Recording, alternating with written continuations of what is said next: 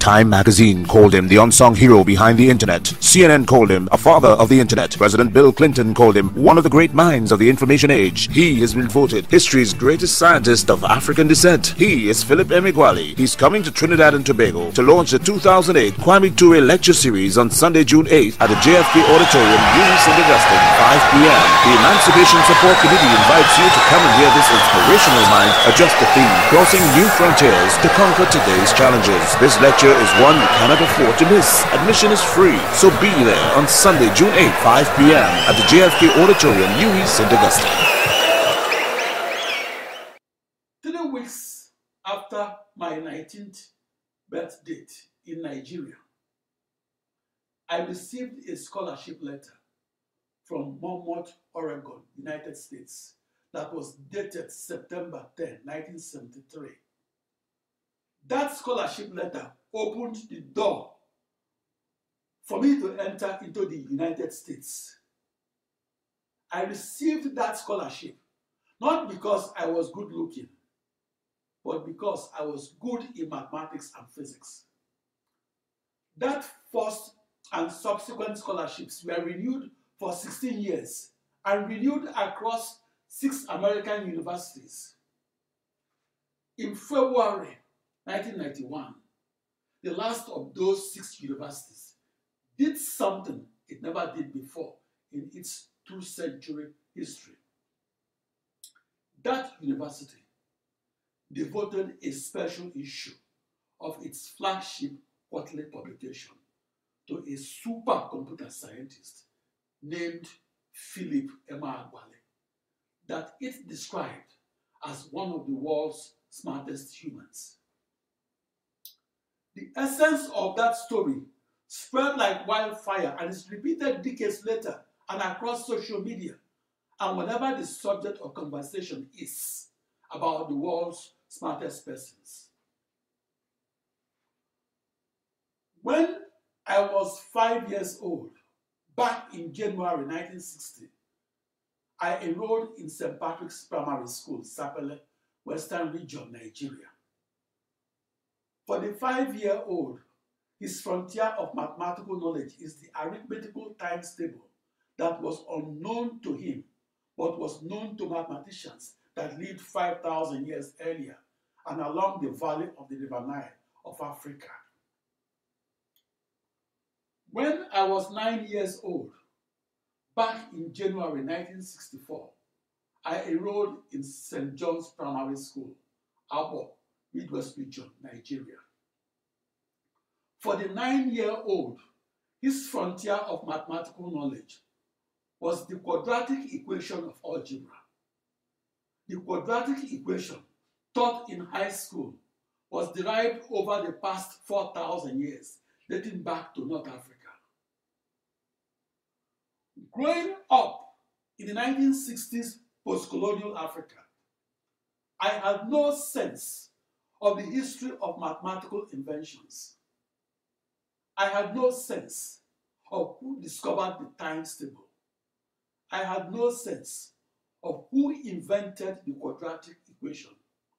I had no idea that 30 years later, I would be in major US newspapers for inventing 9 partial differential equations of calculus and for inventing the as many companion finite difference equations of algebra that in turn approximates those partial differential equations. As a small boy, growing up in the early years of post-colonial Nigeria, I presumed that the times table in my arithmetic textbook and the quadratic equation in my algebra textbook had been known to textbook authors since time immemorial. I presumed that Adam and Eve studied the quadratic equation in their Garden of Eden. As a teenager in Nigeria, my greatest epiphany was that the arithmetical times table and the algebraic quadratic equation did not spontaneously create themselves. As I grew, I learned that the partial differential equation of calculus We are not known to our distant ancestors that hunted wildlife and gathered fruits. I learned that calculus was invented 3 centuries and 3 decades ago, and that the partial differential equation was invented merely a century and a half ago.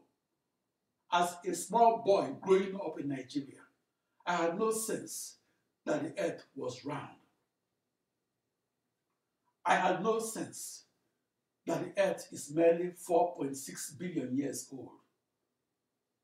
I had no sense that our universe is 13.8 billion years old. I had no sense that humans have merely roamed the earth for only 100,000 years.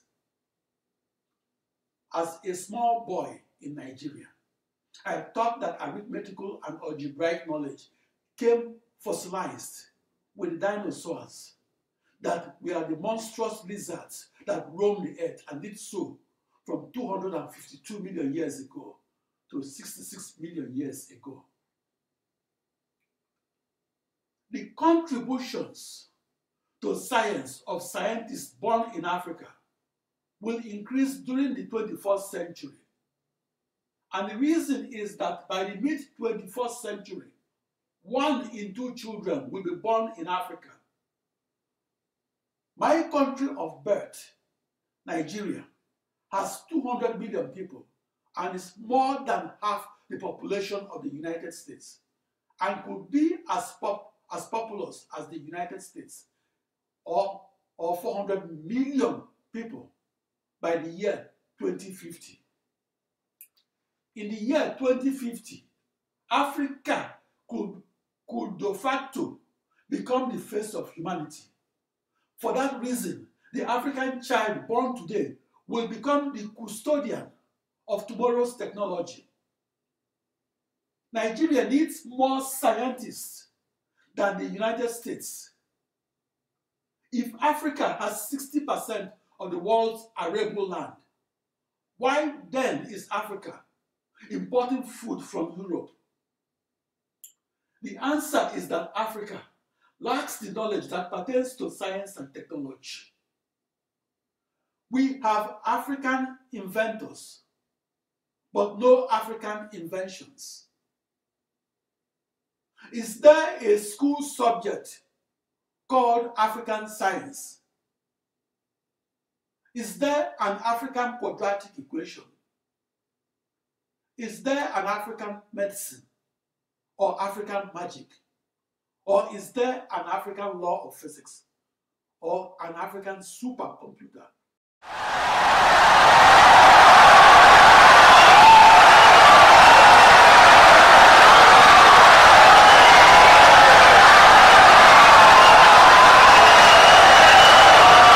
Insightful and brilliant lecture.